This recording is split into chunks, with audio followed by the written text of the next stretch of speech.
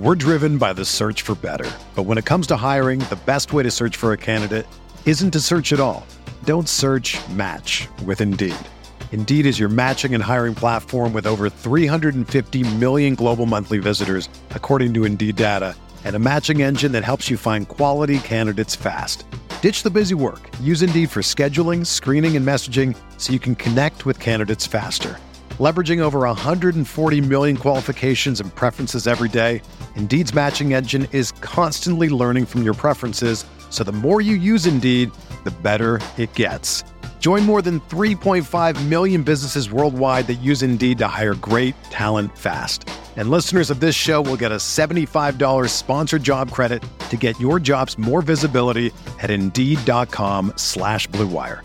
Just go to Indeed.com/Blue Wire right now and support our show by saying that you heard about Indeed on this podcast. That's Indeed.com/Blue Wire. Terms and conditions apply. Need to hire? You need Indeed.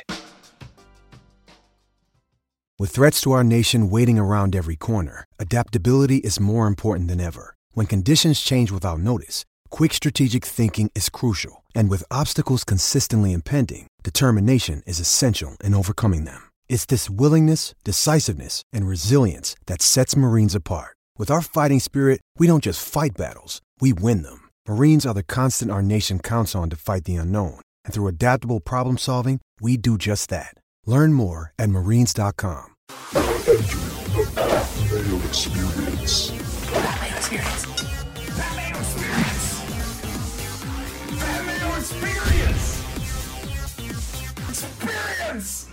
Welcome to the Pat Mayo Experience, presented by DraftKings 2020 Week 11. DraftKings picks, preview, stacks, got it all for you, position by position. If you haven't smashed the like button yet, give your head a shake. Go do that right now. And in the comment section, give me your favorite value defense for Week 11. Who are you putting in at the bottom of your roster to save some cap space? That, you know what, favorite low-end defense or favorite low-end tight end? Because it seems like that's where we're going to have to save some money this week. Also, if you have not entered the best tournament on DraftKings, the Pat Mayo Experience Listeners League, do so right now. Link is in the description of the video and podcast. $15 to play, 3 max entry, no rake, almost full too. So you might want to go get your spot right now. And if you don't know what you're doing, or you just want to generate lineups at a far faster pace and get some of that good research in you, go to ftndaily.com right now. You can find that link in the description as well. You got the optimizer, the player projections, the cornerback matchups, the shadow index, plus all of the free tools that are available as well. Use code Mayo, get yourself a discount. It's already highly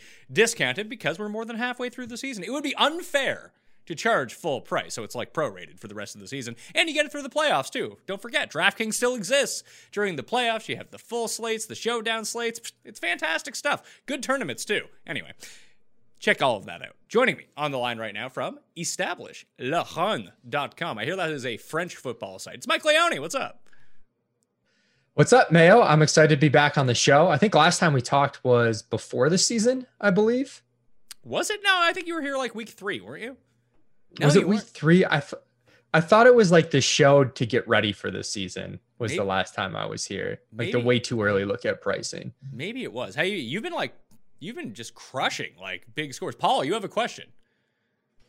It was August 20th was the last time there was a DM where I dropped our link for this exact meeting. So there we go, August 20th. So it was the preview to this, the very like initial reaction to week 1 DraftKings pricing. Yes, sir. Well, now we're back. So tell us about all your big hits, because I'm jealous. Yeah, I've had a good run in the Thunderdome, and I do a tilt show with Peter Overset and Joe Holka, and we took down a tournament. So it's been a good year. Drew Dinkmeyer and I do a GPP show at Establish the Run called Establish a Million each Saturday, where we kind of talk through our ideas. It's been a pretty good year if you've been playing contrarian in tournaments. We've had a few weeks this past week, most notably where the chalk has failed. This past week was a really kind of crazy week. So if you've been taking some chances in tournaments, you've definitely had, opportunities to rise to the top of the field. Do you think that's the move? Because, I mean, you're talking about the Thunderdome that costs a lot of money to play in, but is the strategy all that much different in something like the Thunderdome than one of the high dollar single entry ones, like even like $100 single entry? Because you can find later in the week the smaller size tournaments. You don't need to play in the $100 single entry with 6,000 people in it. You can find one that has like 500 people in it if you want to, with the same rules apply to playing those high stakes like a Thunderdome to the smaller size tournament, high dollar single entries? Yeah, I think so. And, I've been playing a lot of 200-man fields. The Juke is a little bit more expensive still. That's like $400, but there's the $50 red zone, I believe. There's definitely some tournaments where you can get into that are, between 200 and 600 people. And I think that's the sweet spot where, everyone who's playing GPPs wants a chance to win. And I don't think they take a step back to realize if they're competing against 10,000 other people, they could go 10 NFL DFS seasons without winning a tournament. It's probably not going to happen. So, on one hand point, it's just purely from an entertainment and fun standpoint, like having a legitimate shot to win a tournament by playing with a field size less is beneficial. But I think the strategy is a little bit easier too, where you can really, on these weeks where things go wrong, you can have a lineup that's not perfect and win.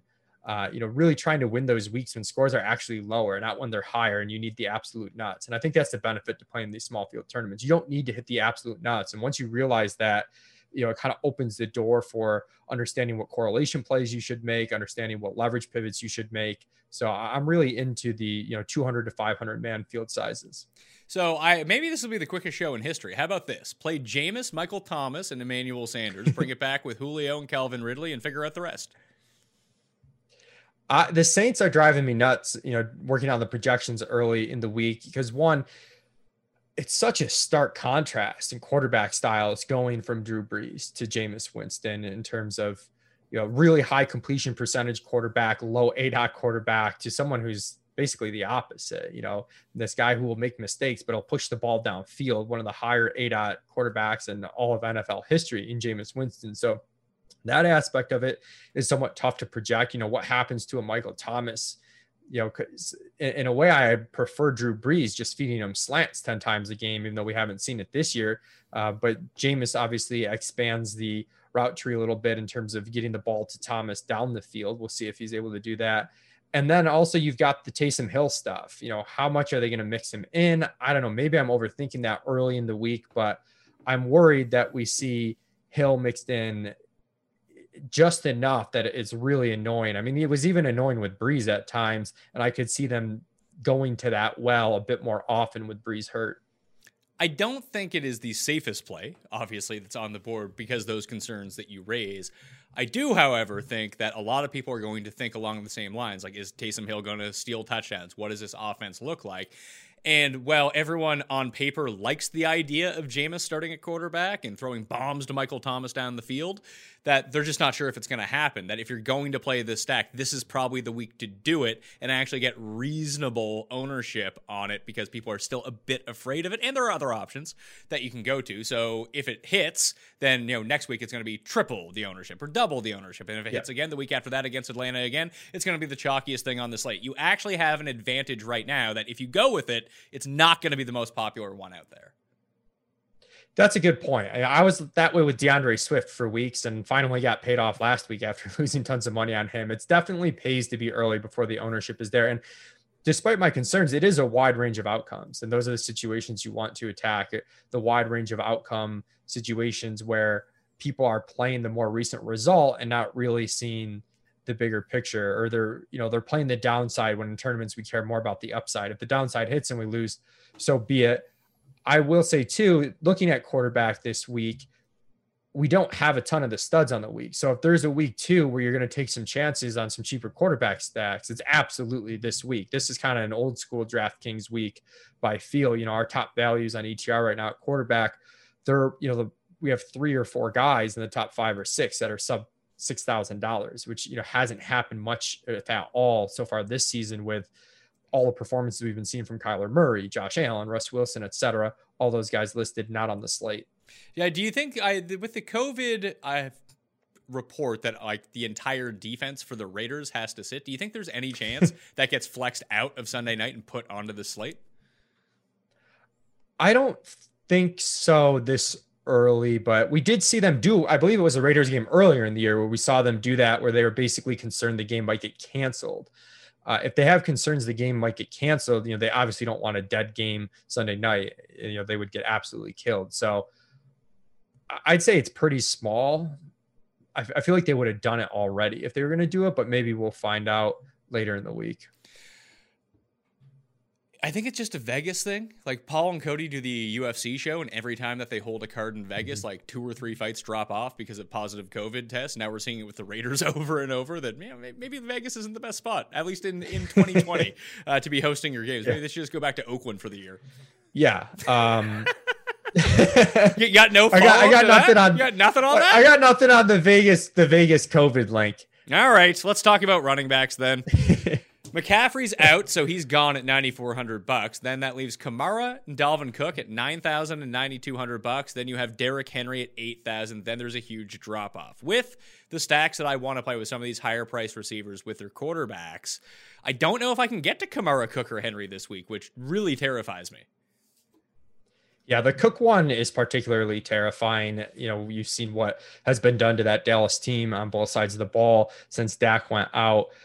Dallas runs at a fast pace, but they're not very good, which is just a fantasy dream for the opposing team. And Cook's snaps are actually way up the past few weeks since he's returned from injury. You know, we saw him somewhat 65-25 or so with Madison, 65-35 with Madison at points early in the year. And we've seen a couple of games recently, too, the past 3, where it's been like 90% Cook. And with his efficiency and the way they're committed to run the ball, you know, in a dome game, it really, the ceiling is absolutely massive for Cook. I mean, I think if you're fading him, you're hoping the touchdowns early come via the passing game, and then maybe it's a little bit of a blowout, and we actually do see Madison mixed in the fourth quarter.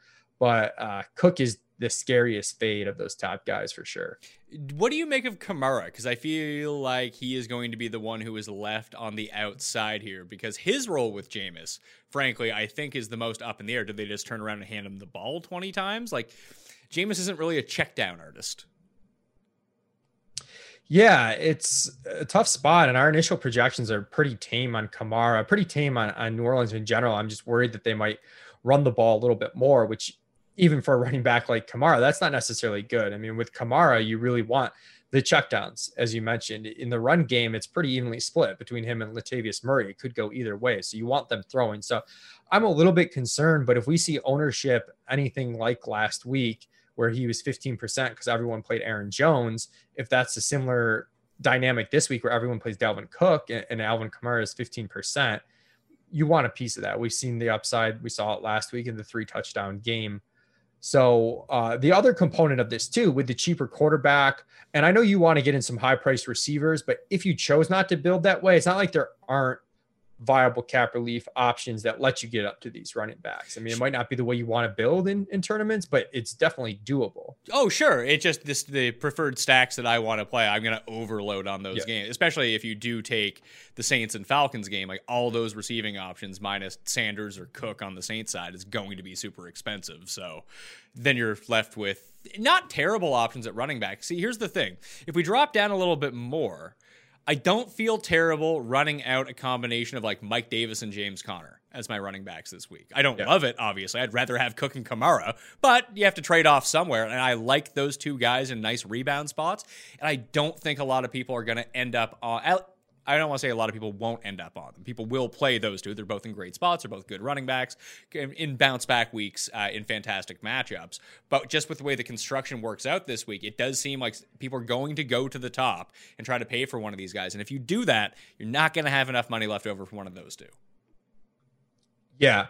And, you know, Connor, his share of the carries has been way up. The issue with him recently is they've just scored a lot of passing touchdowns, and their receivers are so dominant, they've started to filter out these running back targets and give them to the receivers. But as far as the pure running back touches, I mean, I don't know if Anthony McFarland was hurt last week or what, but he was inactive, which was somewhat a surprise. So that removes a body there. That just leaves Benny Snell, who didn't get much run last week. So in a game against Jacksonville, that could be the positive game script. I think the ceiling's there for James Conner. Could have said it last week, and they just kept throwing, even in a windy game, even up big against Cincinnati. But that doesn't mean it's going to continue one week to the other. I like, you know, Mike Davis sort of bounce back. I'm hoping people don't play him. He's been a conundrum. I know a lot of people are attributing his failures to the rise of Curtis Samuel and him playing a little bit more out of the backfield. And there's definitely something to that. But also, if you look at the offensive plays run for Carolina, they've just had a few weeks where the offense has run 50-ish plays, which is exceedingly low in today's NFL. I mean, you're talking about the averages in the mid to low 60s there. So you're playing against a team in Detroit who our DVP metric on ETR has it as the most favorable matchup for running backs. They're also a team that allows a ton of plays. So I think it's a good spot for Mike Davis to get back on track, even though he's fouled the last few times out without Christian McCaffrey. What about Derrick Henry against Baltimore? Will people harken back to what he did in the playoffs against them a year ago, or just kind of look at his recent game log and be like, not great, Derrick. If you're not going off, you're basically ruining my lineup. I think he's going to be almost unowned, right? I mean, because you got Aaron Jones at 7,200. How many people are going to click Derrick Henry for $800 more than Aaron Jones in a dome? You know what? I would click Derrick Henry over clicking Aaron Jones. Yeah. I think it makes sense in terms because I think you're in the minority there. I do not think you're in the majority. I think a lot of people are either going up to Dalvin Cook because they can afford it this week, or they're going to take the perceived better value in Aaron Jones. So I think it's really good opportunity to get Henry at low ownership. And Henry, I always say this, the line between a mundane game for him and a massive game seems so thin. He goes from 18 carries for 90 yards and no touchdowns and this horrible outing. And then all of a sudden it's, 22 carries for 140 yards and 2 touchdowns. And he's the highest scoring running back on the slate. So he is the perfect play at low ownership in GPP guy, fade at high ownership in GPP guy. I do a Friday evening live show, 7:30 p.m. Eastern time on ftndaily.com with Javi and Kyle Murray, and Kyle's ownership projections, the first run of them right after the injury report comes out. And we kind of walk through this. I'm very curious to see what his projected ownership is, because if it is like I don't want to say sub 5%. That's really low, but let's say 8%. And Cook is looking like he's going to be like 35%, and one of these guys below him. Like I just don't see a lot of love for Aaron Jones this week, to be perfectly honest. Like Indy's a tough matchup, and he's coming off a week where he was the chalk and busted. I don't think a lot of people are going to go to him. I mean, if that's the case, if they're both low owned, I'll take Aaron Jones at $800 cheaper. I know there's some concern that this is a slower paced game, but it's still like a higher total dome game. And Aaron Jones, he's just so explosive. I mean, him and Henry both. I mean, he sort of has that fine line between a mundane game and a big game too sometimes, because he's so dependent on touchdowns and some big plays. But I've really been encouraged this season with how they've used Aaron Jones in the past game. I mean, he's about, I think, a 15 to 16% target share on the year. So I think end of the day though, Jones is more like 15-ish, and then Henry's more like 5. I think he's gonna be around 5%. I think in small field stuff that we talked about early, Henry might be sub 5, quite frankly. But in the MME type stuff, the Millie Maker, he'll probably be in that 5 to 8% range. It just strikes me as the guys between Derrick Henry and James Conner. You have Kareem Hunt. I guess Mike Davis. We'll throw him into this mix too, because Davis has a really good matchup. But Chubb and Jones and Hunt all have basically terrible matchups. Philly has a very good run defense. Indy has a very good run defense. And you never know what the split is going to be between Chubb and Davis. Chubb is like the mini version of Henry, where he can just kind of do nothing and they're like, oh my God, he's the highest scoring guy on the slate. And then, I mean, if he just scored that touchdown last week, instead of going out at the 1 yard line, I think that he would have been the highest scoring running back of the week. So there's that to play with. And then you have Miles Sanders in there, who almost has a similar situation to Derrick Henry right now, where the matchup, if you look at it just without digging into it, I'll be like, that's kind of a tough matchup, but you can run on the Browns. That's not really a problem. It's just, will they have the opportunity to run on the Browns? Because Philly has been abysmal, and then all of a sudden Boston Scott is getting mixed in. It's kind of like the Connor situation in a weird way, where Sanders is playing all of these snaps, he's getting all of this work, but when they score, it's just never him. I'm a little more encouraged about Sanders. He ran really bad last week. I think he scored 14 DraftKings points, and it could have been 25. He dropped a few balls that he should have caught. He came in just under the bonus. Scott had the long touchdown run. Let's give credit to Scott, but Corey Clement had 4 snaps or 4 touches in that game, and he runs in a short one. I think that's kind of bad luck and not necessarily indicative of the future. So I like Sanders quite a bit this week, especially if people are going to say, oh, he just did okay last week. Matchup's not great. His price went up. Why would his price go up here? If people are thinking along those lines, I'm really looking at how that game could have been a monster game last week. And I like Miles quite a bit this week. He's probably my favorite in that 6K range. I like him more than Connor, even though I think Connor's fine. Looking at some of the other guys, I like Davis. I like Davis more than Sanders this week. Mike Davis has, yeah, I've gone out on a limb for Mike Davis and he's burned me. And so I feel like I need to go back, but I can only go back so hard, or my heart will break if he ruins it for me again. And then, no one will play James Robinson against this Pittsburgh run defense. So it's a really interesting slate too, because I think this slate more than any other this year, when I look at the running back values outside of Dalvin Cook, let's say, it's tight, man. I mean, you can make cases for a lot of guys, and I wonder if ownership gets pretty spread out and it ends up being a play whoever you want week. I mean, we haven't even touched on DeAndre Swift, who we'll started. We'll get to him here in a second, because he's Pat Mayo's trap of the week, DeAndre Swift. Oh, okay. All right. I have this all worked out perfectly here. You know what's going to happen in this game against Carolina?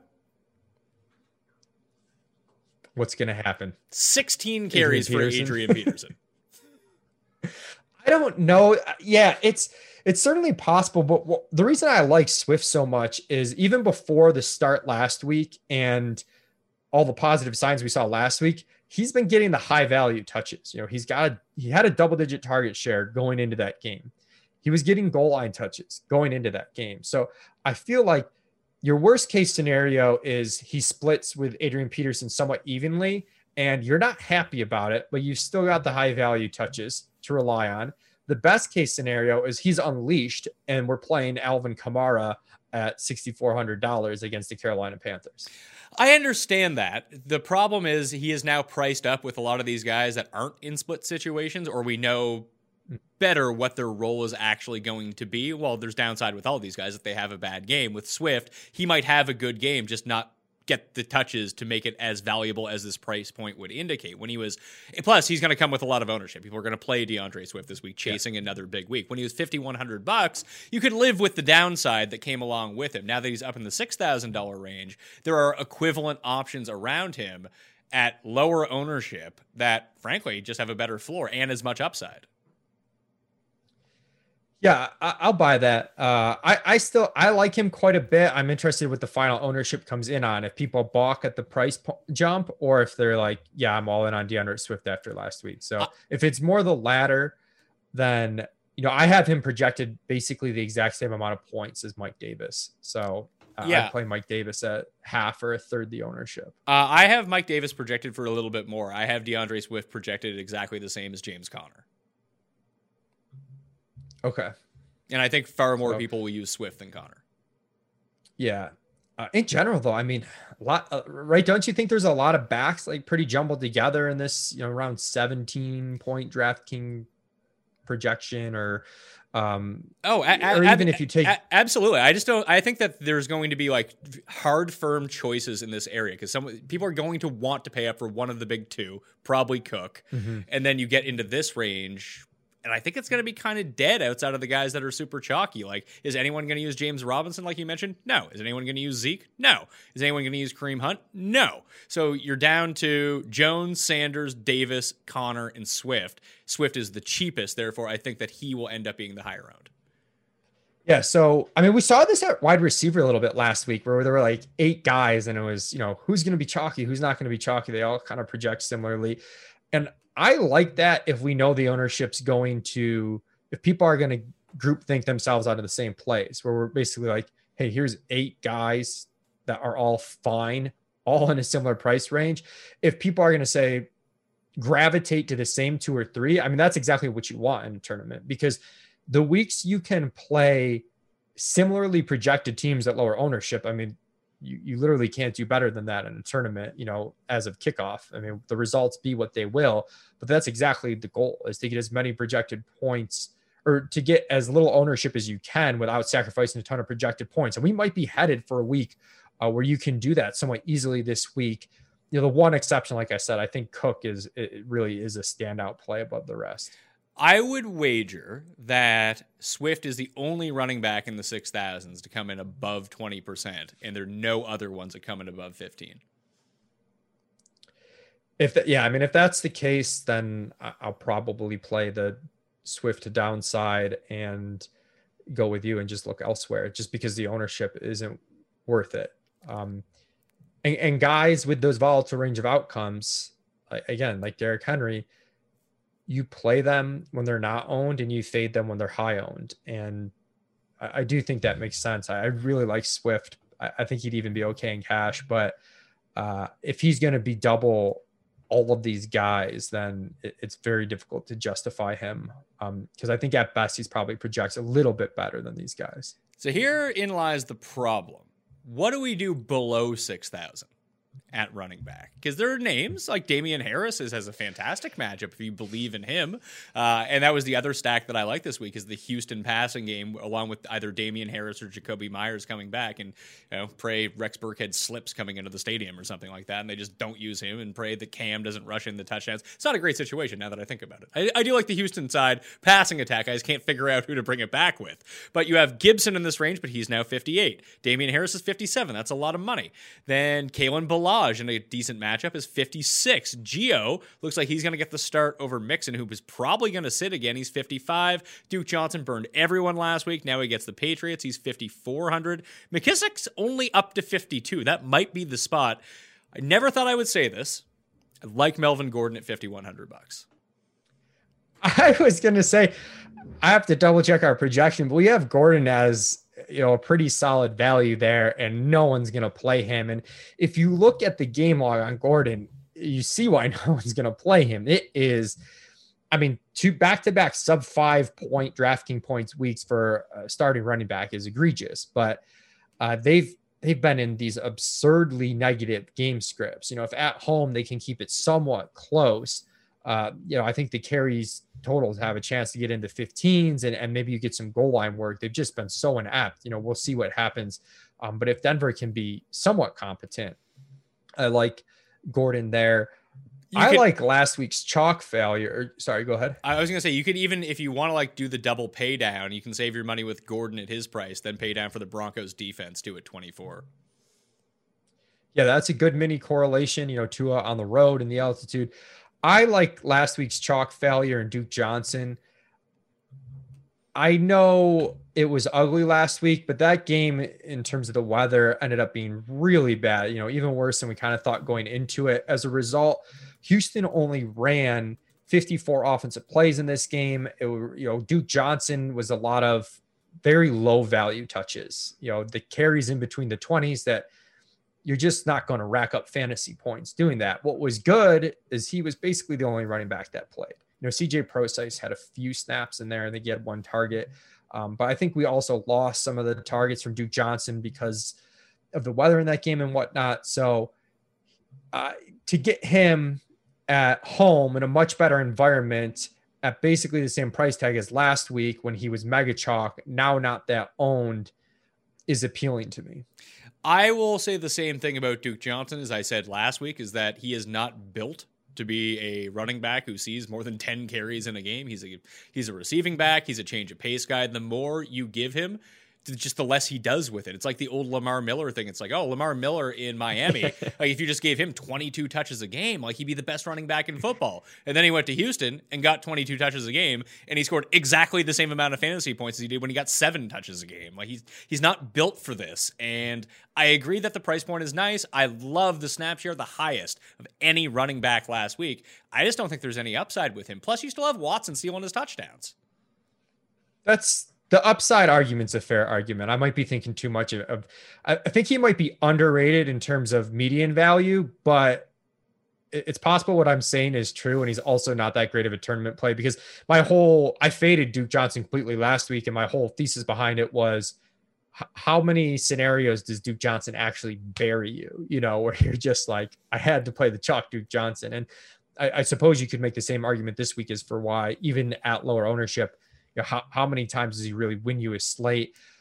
I'll probably take some chances, but that's a fair argument. I would say you're better off just going $100 cheaper and playing McKissick, who people just don't believe in and won't play again.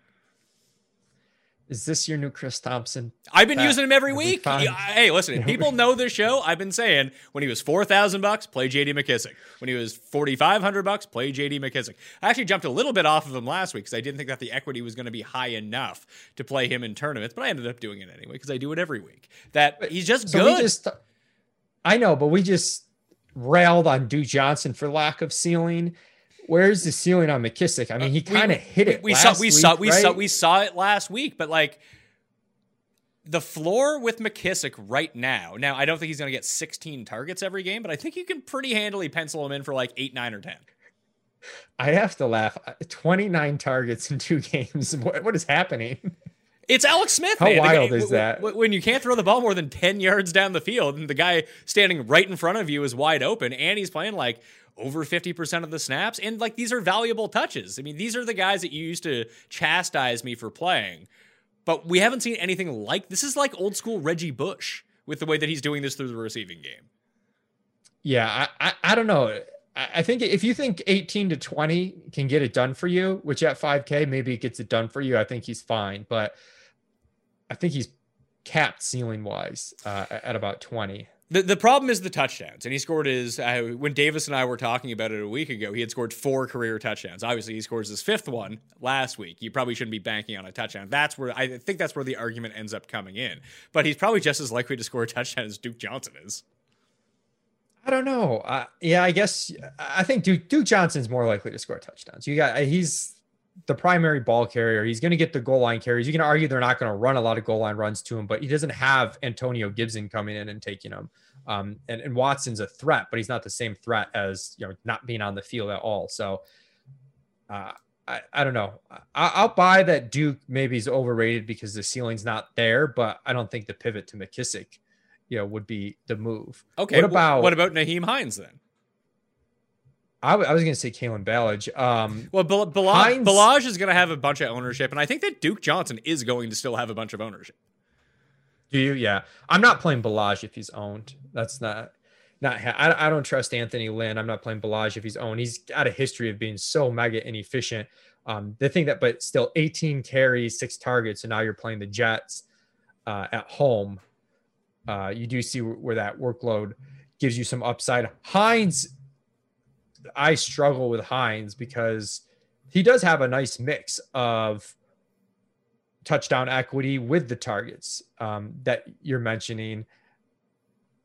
I think he's probably going to be a better play than pure projection systems state, because when you're doing these projections, you kind of have to middle a little bit. Like, what if Jonathan Taylor's role comes back somewhat? They're using Jonathan Wilkins, and even though they're not using the exact same way as Hines, it still affects his total touches and it kind of caps his. Whereas if you think they might bury Jonathan Taylor, then all of a sudden the upside for Nyheim Hines is really strong. I mean, we saw 12 carries from him last week, by far the most on the season. First time he cracked double digits. If you think that type of role can continue, I definitely see the upside in a game that, despite the pace expectations of the game, which aren't great, it is somewhat interesting on this week where we have less of those elite quarterbacks. You get a 50s total game in dome conditions. It's interesting to me, but he's not on my short list though. I don't think that maybe you can play him as a one-off, but he strikes me as the type who is 30 points or 2 points. There's not a lot of outcomes where he's just 15 fantasy points. It doesn't seem to be how they've been using him so far this season. I would think that if you're going to play Hines, you do it with the Green Bay receiving stack, because that's how he gets to his upside. Green Bay scores a whole bunch of points, and then they have to play Hines. Yeah, 100%. That makes all the sense in the world to me. Don't use them as one-off, but in stacks, use them. I mean, the guy that you should probably be playing from this $5,000 range, isn't Duke Johnson, it's Gio Bernard. Yeah, Gio is the best, I think, as far as floor ceiling combination. He's the best. I mean, it's sort of like playing Joe Mixon at this price tag. Yeah. I saw a stat that even with Mixon's 3 touchdown games, even with Gio's horrendous game against Pittsburgh last week, I think they've averaged the exact same fantasy points per game in half PPR in the, Gio as the starter versus Mixon as the starter, which is kind of wild. And you're getting him in a much better spot this week. 7 targets last week. He's getting the majority of the carries. P. Ryan has played just enough that it's annoying, but it's not enough that you're significantly docking Giovanni Bernard. So I think that Gio and weirdly Melvin Gordon are the 2 best plays here. The only one below $5,000. And I'm not sure if people are using him or not using him. It might depend on the health of Matt Breida, but Salvon Ahmed is a good price and a pretty good matchup against Denver. Yeah, I think Breida is going to be back. So what do you make of that situation then? I'm concerned that Ahmed doesn't have enough receiving chops. You know, with Gaskin, we saw the carries that Ahmed's getting, but he also had a ton of targets. Salvon only had 1 target last week. He had 0 the week before. Breida comes back. That's not good for the targets. I do think Ahmed is the one here, right? And I do think because he's so cheap, you can get there on pure rushing if you hit that bonus. So I think there's a chance Breida just is who he was before he got hurt. He's who he was when Gaskin was around, maybe picks up a few extra passing down scenarios. I don't think he's elevating his status much behind that. So there's still room for the RB1 in Miami to get there. But as we're talking through this, I don't know, my brain just starts thinking we're picking holes in a lot of these guys. Let's just play the 6K guys that we hit on, you know, but we really feel confident on the ceiling. The more okay, that's fair. And that's how I ended up with the lineups with the Mike Davis and James Conner this week. Because if you pay up for Cook or pay up for Kamara, you have to go down into this area. Yeah, you mentioned Gore. I had someone. I'm joking. I'm completely joking about Gore. But there was a report that P. Ryan's gonna get more carries. He's not. Some people. He's not gonna get more carries. They're trying to lose games.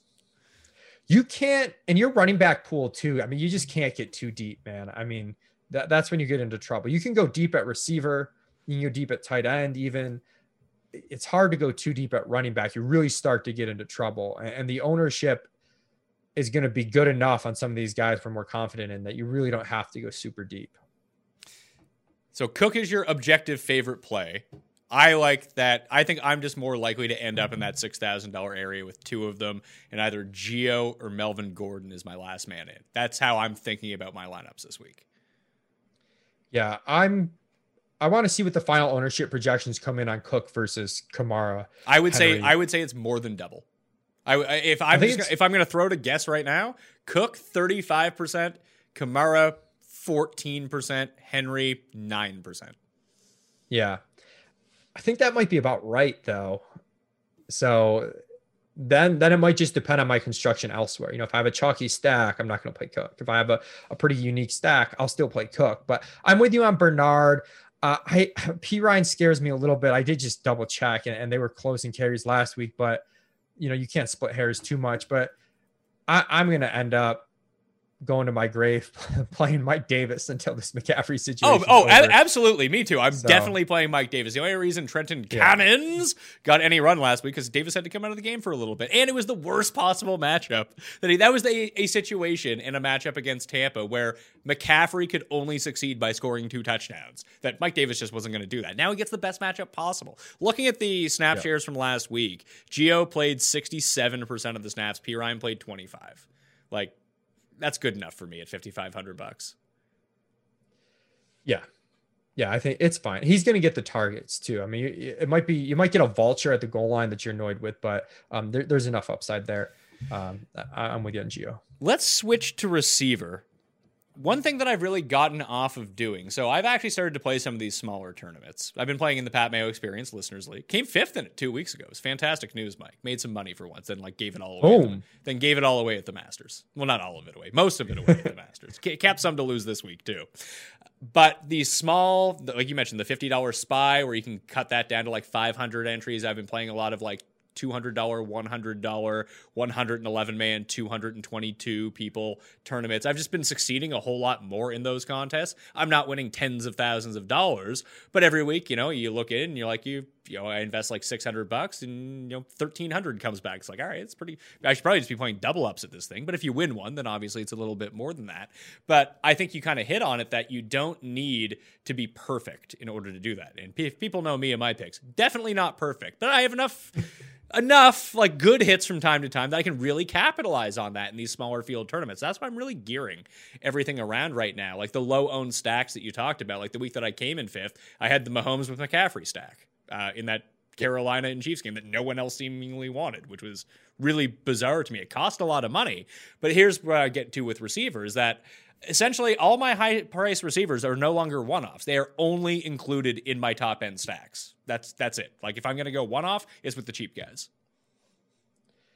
Yeah, I think there's some room to still one-off expensive receivers depending on the build. But to your broader point, though, the key in those smaller field tournaments is you can set it up so that one or two things goes right and you're immediately in contention to win the tournament. You know, one chalk piece fails and your stack goes off. Boom. You know, just those two things happening. And because you've played a stack, you know, that takes care of almost half your lineup right there. And, you know, you're not trying to hit a 9-leg parlay, right? You know, you're trying to reduce the amount of things you have to get right. So that makes a ton of sense. I think this week there's even more credence though to using the expensive receiver in a stack, because just given the quarterback situation, if an expensive receiver goes off, that quarterback has a really good chance of being a top value. Whereas other weeks that might not have been true. This week that really seems to be true. And just taking a look, I mean, we've lost a decent bit of firepower in terms of passing games this week just because of the teams that are on the slate. I like the point you made about Derrick Henry, is that if he's high owned, don't play him. If he's low owned, always play him. That's the same way that I feel about Tyreek Hill, who's not on this slate either, is that for whatever reason, people, like if he has a bad game, people don't like to go back to him. But anytime that you can get him around like 5%, just play him every time. It might not work every time, but when it does work, you win.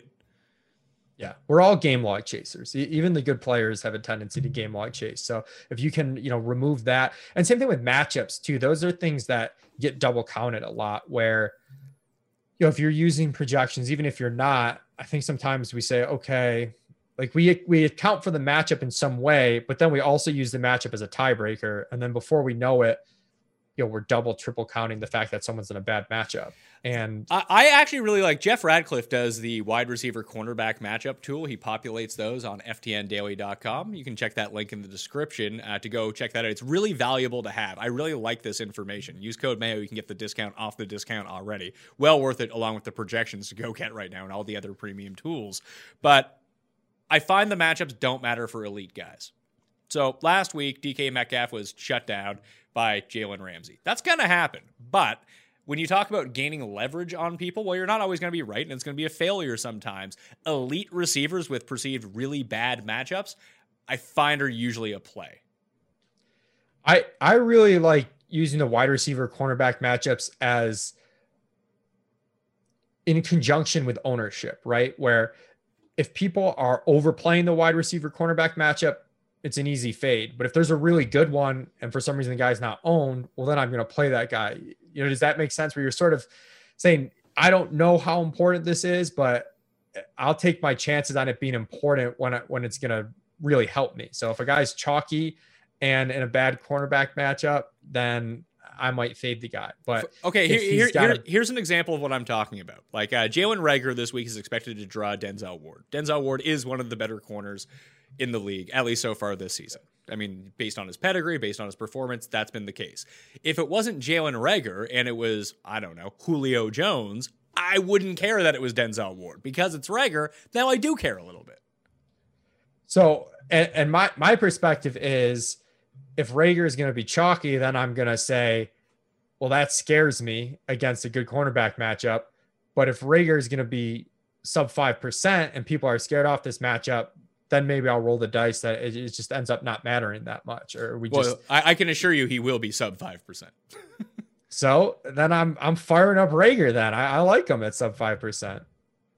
All right, well, let's go to the top here. Is there any one of these expensive guys that you would play as a one-off? Because when I'm trying to think through what is going to be the contrarian stack this week, I actually think it's that one we mentioned earlier, the Green Bay passing game stack. Yeah, I mean, Devontae Adams looks like a phenomenal option. You know, they do get Lazard back. Not that he's going to steal anything from Adams. You just wonder, is Adams going to be, you know, a 30% target share guy, or is he going to be like this crazy 35+% target share guy? But even if he's a 30% target share and like that's his floor, I still think that makes him worth the $8,600. Yeah, I mean, I think he's a good play. I'm just making the note that it's basically, is he a good player, or is he a must play at this ownership? You know, is the difference there.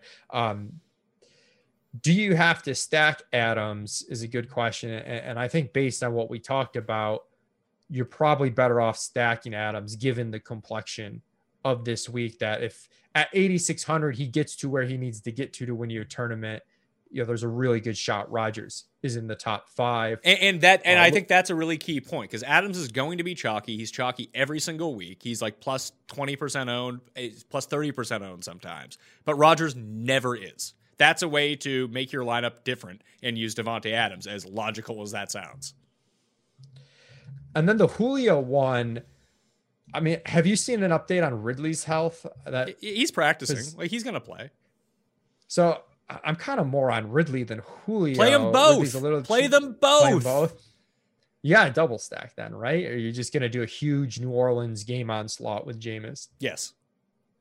Yes. And I think I think that the other way around, like, I'm probably only going to play 3 to 5 lineups this week, and then 3 of them will probably be allocated to that game. So I'll probably play 2 Jameis, 1 Matt Ryan. That'll be just a way to break it up a little bit. And then I'll probably sub Julio out and 1 for Hurst, and then Ridley out and 1 for Gage or Hurst, and then kind of do the same thing with the other side of the Saints game, that I'll sub out Sanders for Cook in one of them potentially.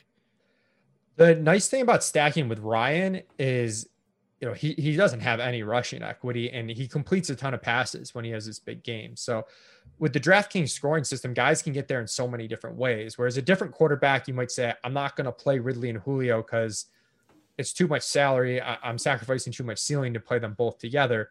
Matt Ryan, that's not the case, because one guy can go 10 for 100 and get there on catches, yardage, bonus, and another guy can catch 2 touchdowns and get there.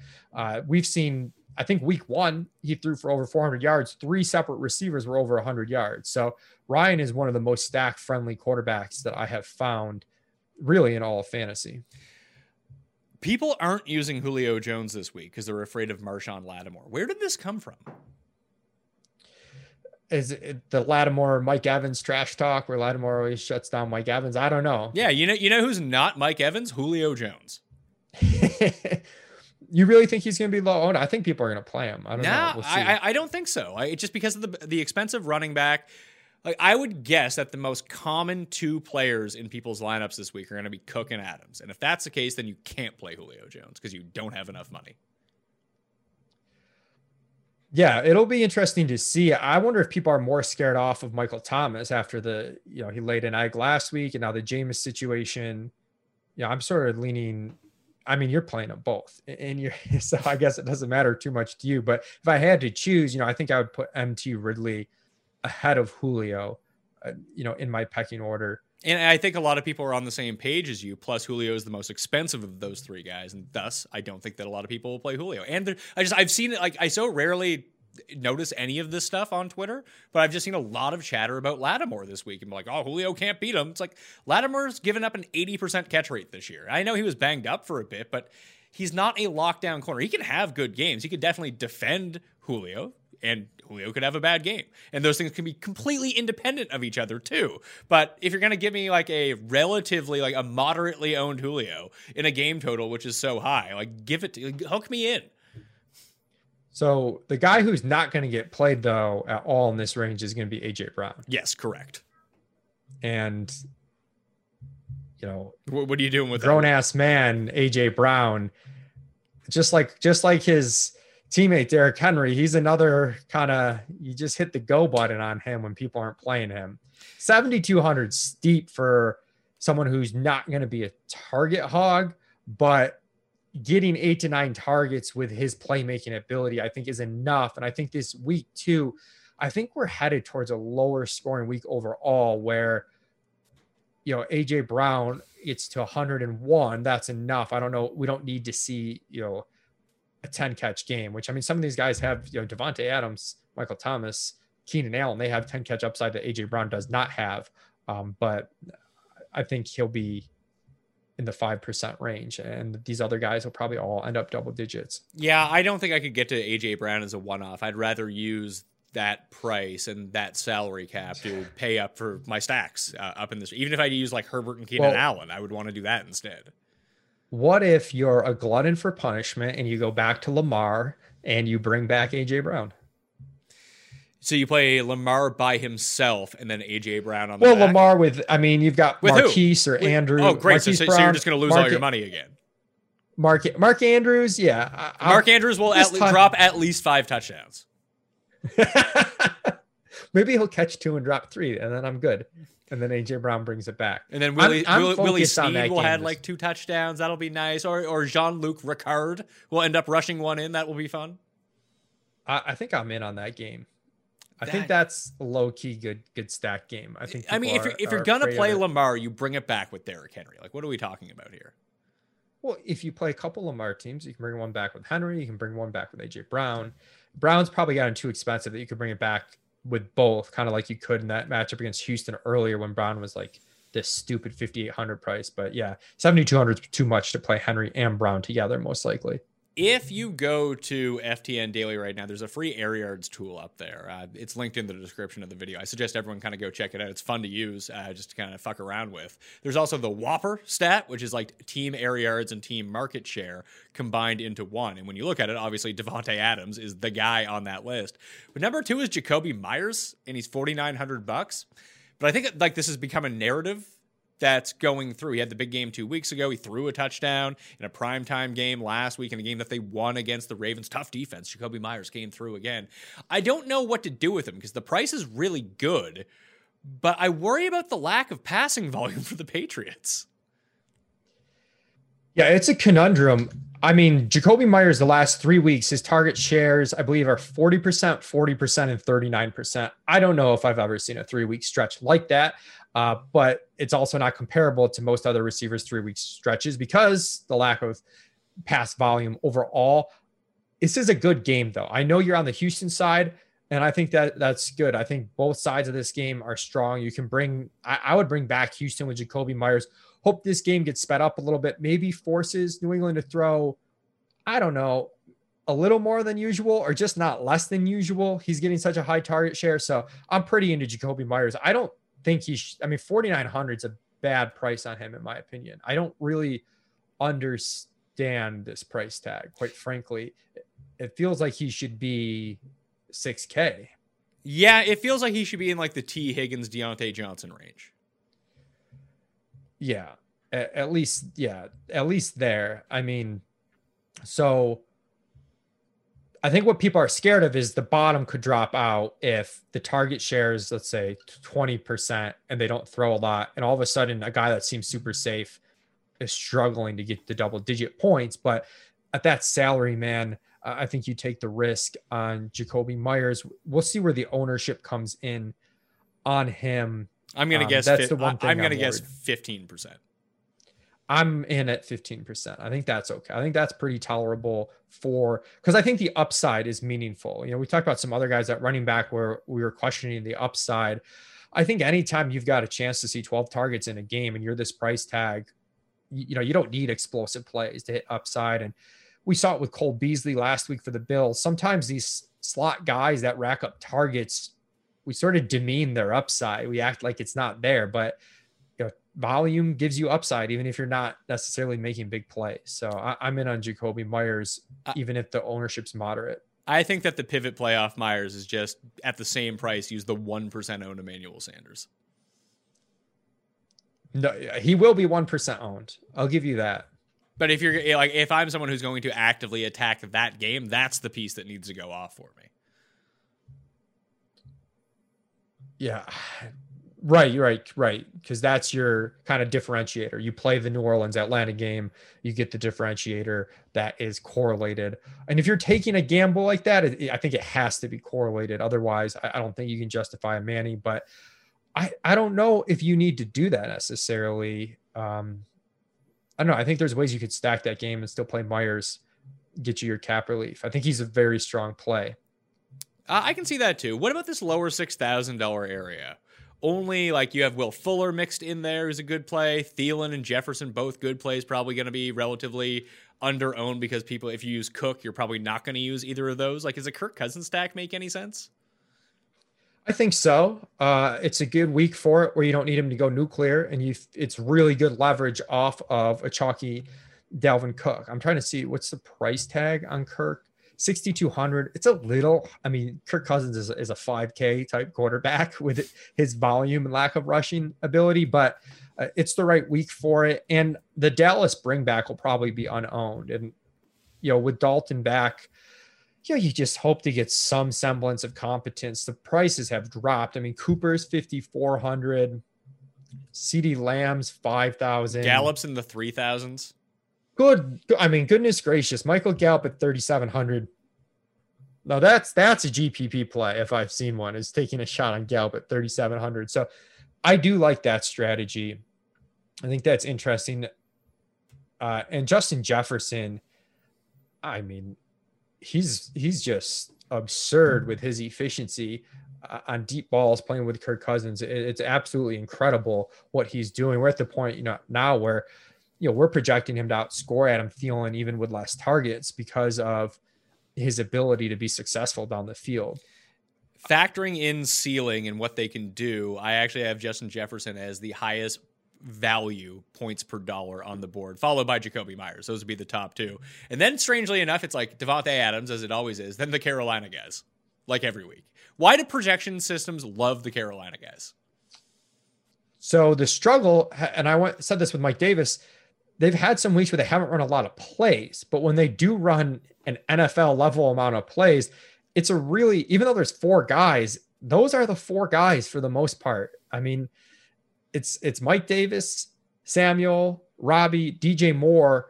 Those 4 guys are combining for 90% target share. So that's an average of more than 20% for each of those guys, which is pretty strong at guys that are priced in the 5 to 6K range. So that's why projection systems like them. The risk is, as we've seen, it's just a systemic risk when the bottom drops out on the offense and they just don't run a lot of plays, or they're not scoring a lot of points.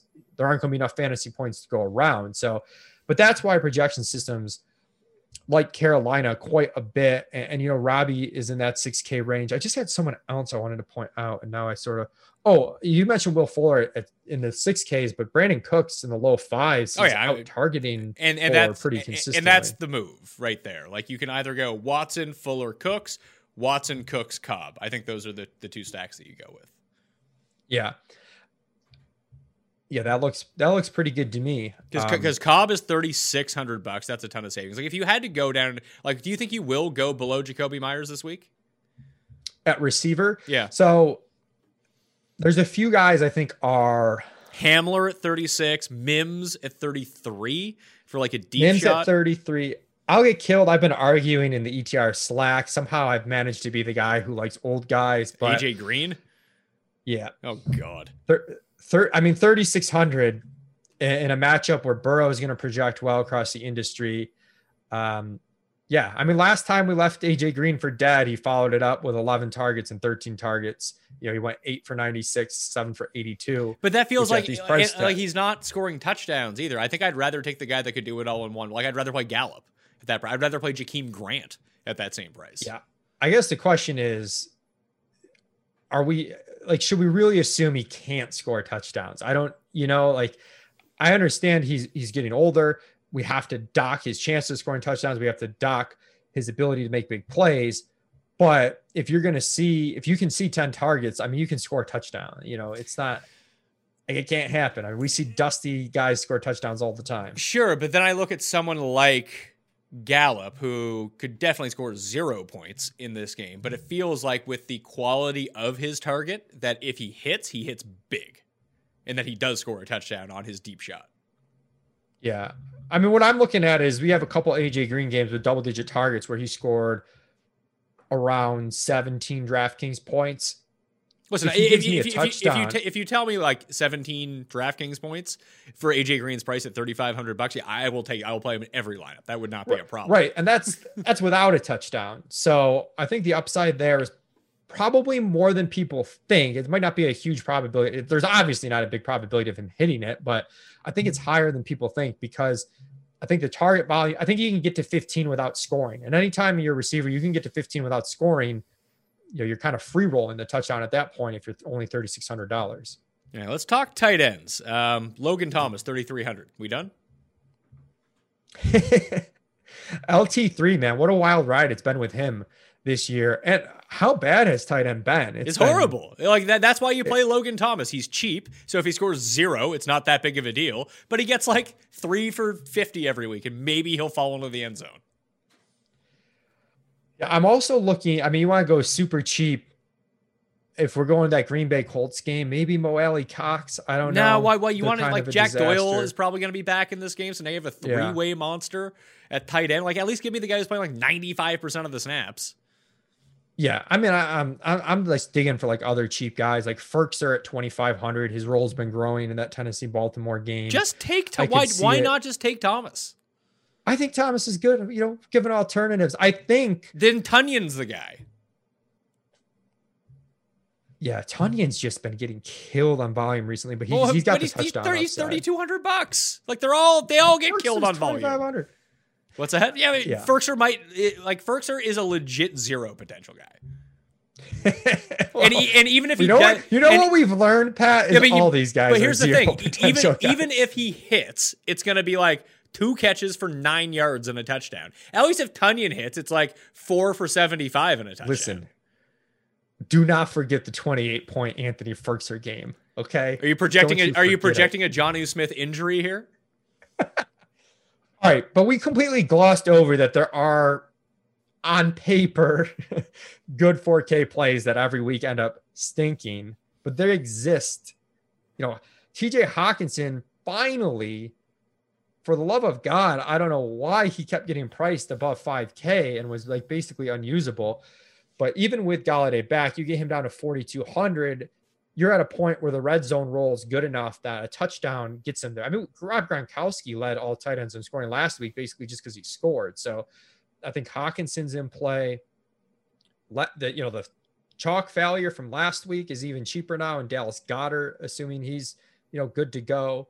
And then I'm an absolute sucker for Mark Andrews. What kills me about Andrews, though, is he's going to be chalk, and I really don't like playing him into chalk, but I think he's going to end up being chalky because there's just not very many high-profile names here this week. I would, if I wasn't one of those guys, I would just I would play the tight end from the game stack that I wanted to do. So I'll probably end up with some Cook and Hayden Hurst if that's the case. But just like as a one-off, if I'm not going to use Thomas to save the salary, I think I'd roll the dice on Austin Hooper, who I liked quite a bit before the injury.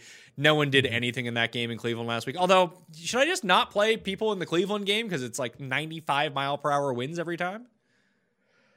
Yeah, is that...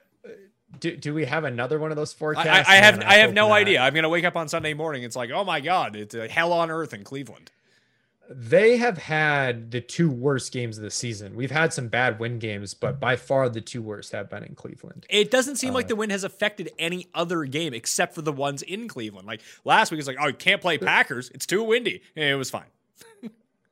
Well, I have gone back and looked at it, and the play calling has changed in those games on the whole. So, but the thing is, most of the time it's small impacts, right?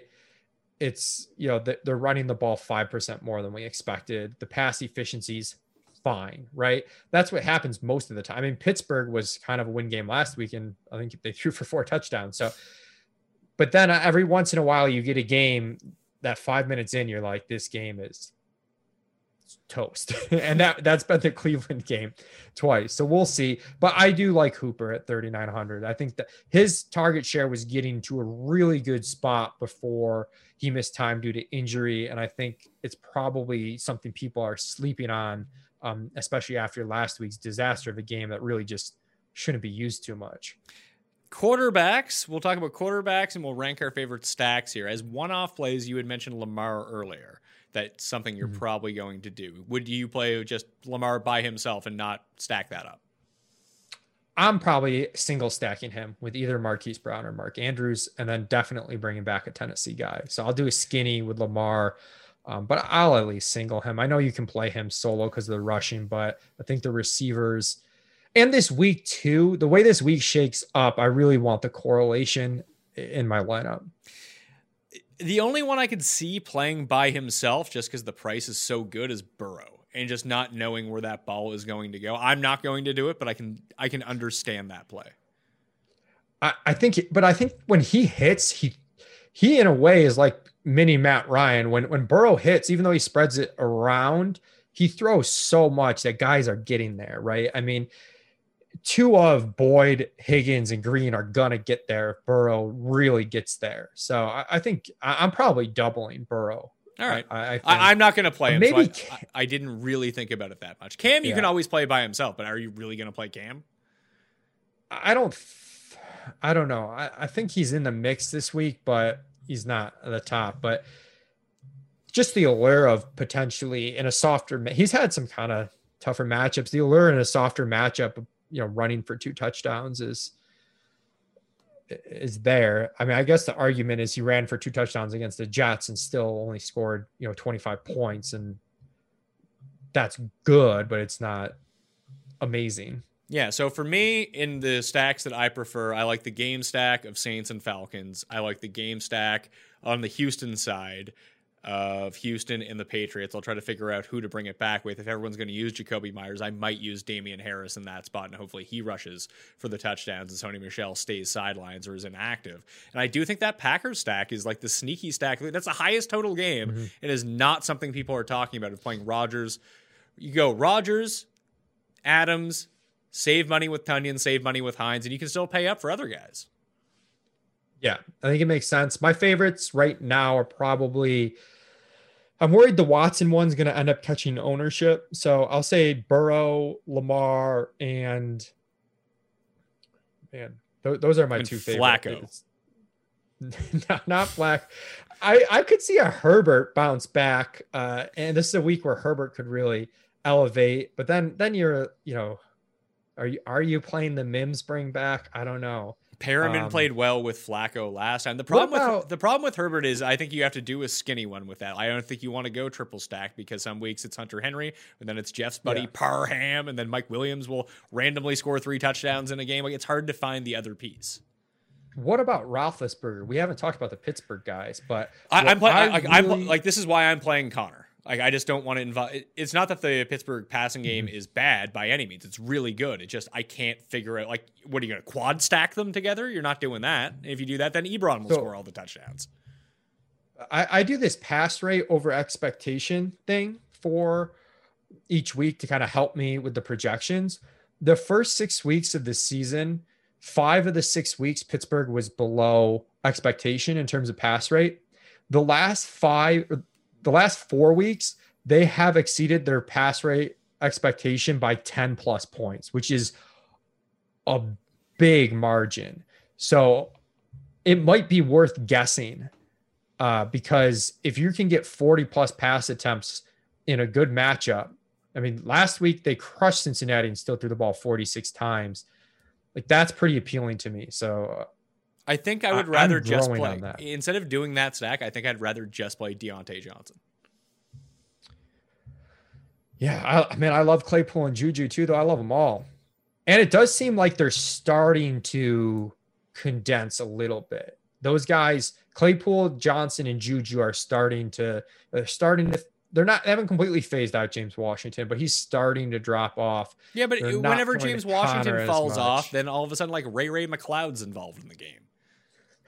But as a whole, I mean, if you look at the snap shares and the combined target shares of those main 3 guys, it's going up as a group. So I don't know. I like it. And you can bring it back with Chark or something.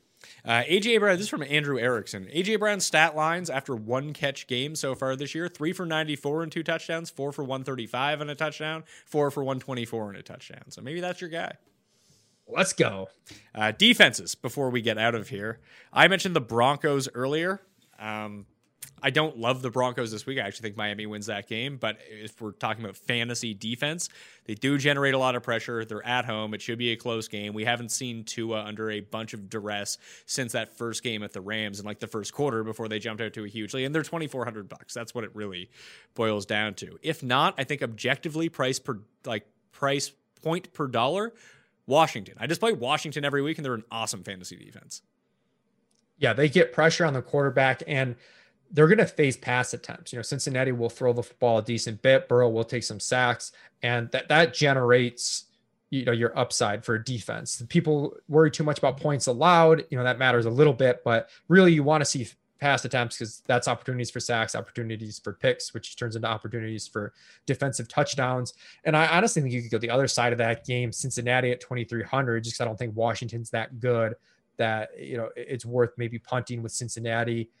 And also, what about the Falcons against Jameis. Jameis makes mistakes, and it's pretty much a pump price. You can do it. I don't know if I necessarily would like that. Is if you wanted to fade that game and completely didn't want to play Jameis, didn't want to play the receivers, didn't want to play the Atlanta side, Atlanta D might be the way to go. You just get access to the game and hope that's where the scoring comes through, just bad picks. Yeah, and hope that... Is that a corollary play, Jameis with Atlanta's defense? Like Jameis throws 2 touchdowns to the other team, and then he has to throw 60 times. Yeah, he broke correlation systems last year, right? With some of those outputs. I do think that pass catchers against defenses is not nearly as taboo as people make it out to be. Because sometimes, that's good, right? You get a D touchdown and then you get the team throwing a lot. The quarterback's a little tougher because you need touchdowns and the picks are negatives and, it's a little tougher. But pass catchers, don't be afraid, especially cheap pass catchers against the opposing defense is totally fine. I know I like the Houston side of the ball, but New England is 3rd in pressure rate so far this season on defense. And we know that the Texans have one of the worst offensive lines. Yeah, they take a ton of sacks. I'm looking at kind of what we have for our sack rate for Houston, and it's a little bit lower this year than it's been in the past, but it's still one of the higher ones. At adjusted sack rate, I have Houston's offense at 8.4% adjusted sack rate on offense, which is 4th highest in the league. The most sacked: Giants, Pittsburgh, Cincinnati, Houston, then Miami. That's why I kind of like Denver's D. You have a top 5 sack rate team. Now, a lot of that was with Fitzpatrick. That's not parsed out for Tua data yet, but the blitz percentage from Denver is super high. Yeah, and Brandon Thorne for us at ETR does O-line, D-line mismatches each week, and a lot of times I honestly wait to look at my defense stuff till I read that article because that stuff matters a decent bit. So I think lining up the adjusted sack rates makes a ton of sense, and that's generally why Washington, even though they're not a great team, keeps being a productive fantasy defense. They've got Chase Young. They're getting pressure on the quarterback. Yeah, Washington right now, let's see here, in pressure rate, where is Washington? They're like middle, they're upper number 11 on the year. They get pressure on the quarterback 24% of the time. The difference between them and other teams is they do not blitz at a super high rate. They only blitz around 28% of the time. Pressure without blitzing. Yeah, they have a really good front seven. And it also, they've played some pretty bad teams this year. Well, that's not their fault. That's the division that they're in. So that will do it on the Pat Mayo Experience. You can find my cheat sheet up on Friday or Saturday on DKPlaybook.com. I had that live show, 7:30 p.m. Eastern time on FTN Daily. If you want to get access to all of the tools and that show, it's a premium show. The optimizer, the projections, all that fun stuff. FTNDaily.com, code Mayo. Gets you that discount. Leone, what you got coming out? Yeah, I've got, like I said, a weekly GPP show at Establish the Run with Drew Dinkmeyer that I do on Saturday mornings at 10 a.m. if you're a subscriber. And we'll also have some Black Friday sales. So keep a lookout for that and for our NBA product coming up with NBA set to tip off at the end of December. All right. You can follow Mike on Twitter at 2girls1cup. Is that what it is? At 2 hats, 1 mic. Oh, yes, that's right. Correct. You can follow me at the PME, Twitter, Facebook, and Instagram. Of course, again, play in the Pat Mayo Experience Listeners League. The link is in the description. Smash the like button on the way out. Rate and review the audio podcast. And I will be back on Friday with the injury report on the Pat Mayo Experience. I'll be live with Brad Evans, 10 a.m. Eastern time, Sunday mornings, taking your questions. I'm Pat Mayo. Thank you all for watching. I'll see you next time. Pat Mayo Experience! Experience! Have you heard about the 2018 study that showed half of prenatal vitamins tested had unacceptable levels of heavy metals? No? Well, now you have. I'm Kat, mother of 3 and founder of Ritual, the company making traceability the new standard in the supplement industry. I remember staring at my prenatal vitamins and finding all these things I was trying to avoid. High amounts of heavy metals, synthetic colorants, and unnecessary ingredients. So, at 4 months pregnant, I quit my job and started Ritual because I believe that all women deserve to know what they're putting in their bodies and why. I'm so proud of our prenatal vitamin. The ingredients are 100% traceable, it's third-party tested for microbes and heavy metals, and recently received the Purity Award from the Clean Label Project. You see, we trace like a mother because, let's be honest, no one cares quite like a mother. But don't just take my word for it. Trace for yourself with 25% off at ritual.com/podcast.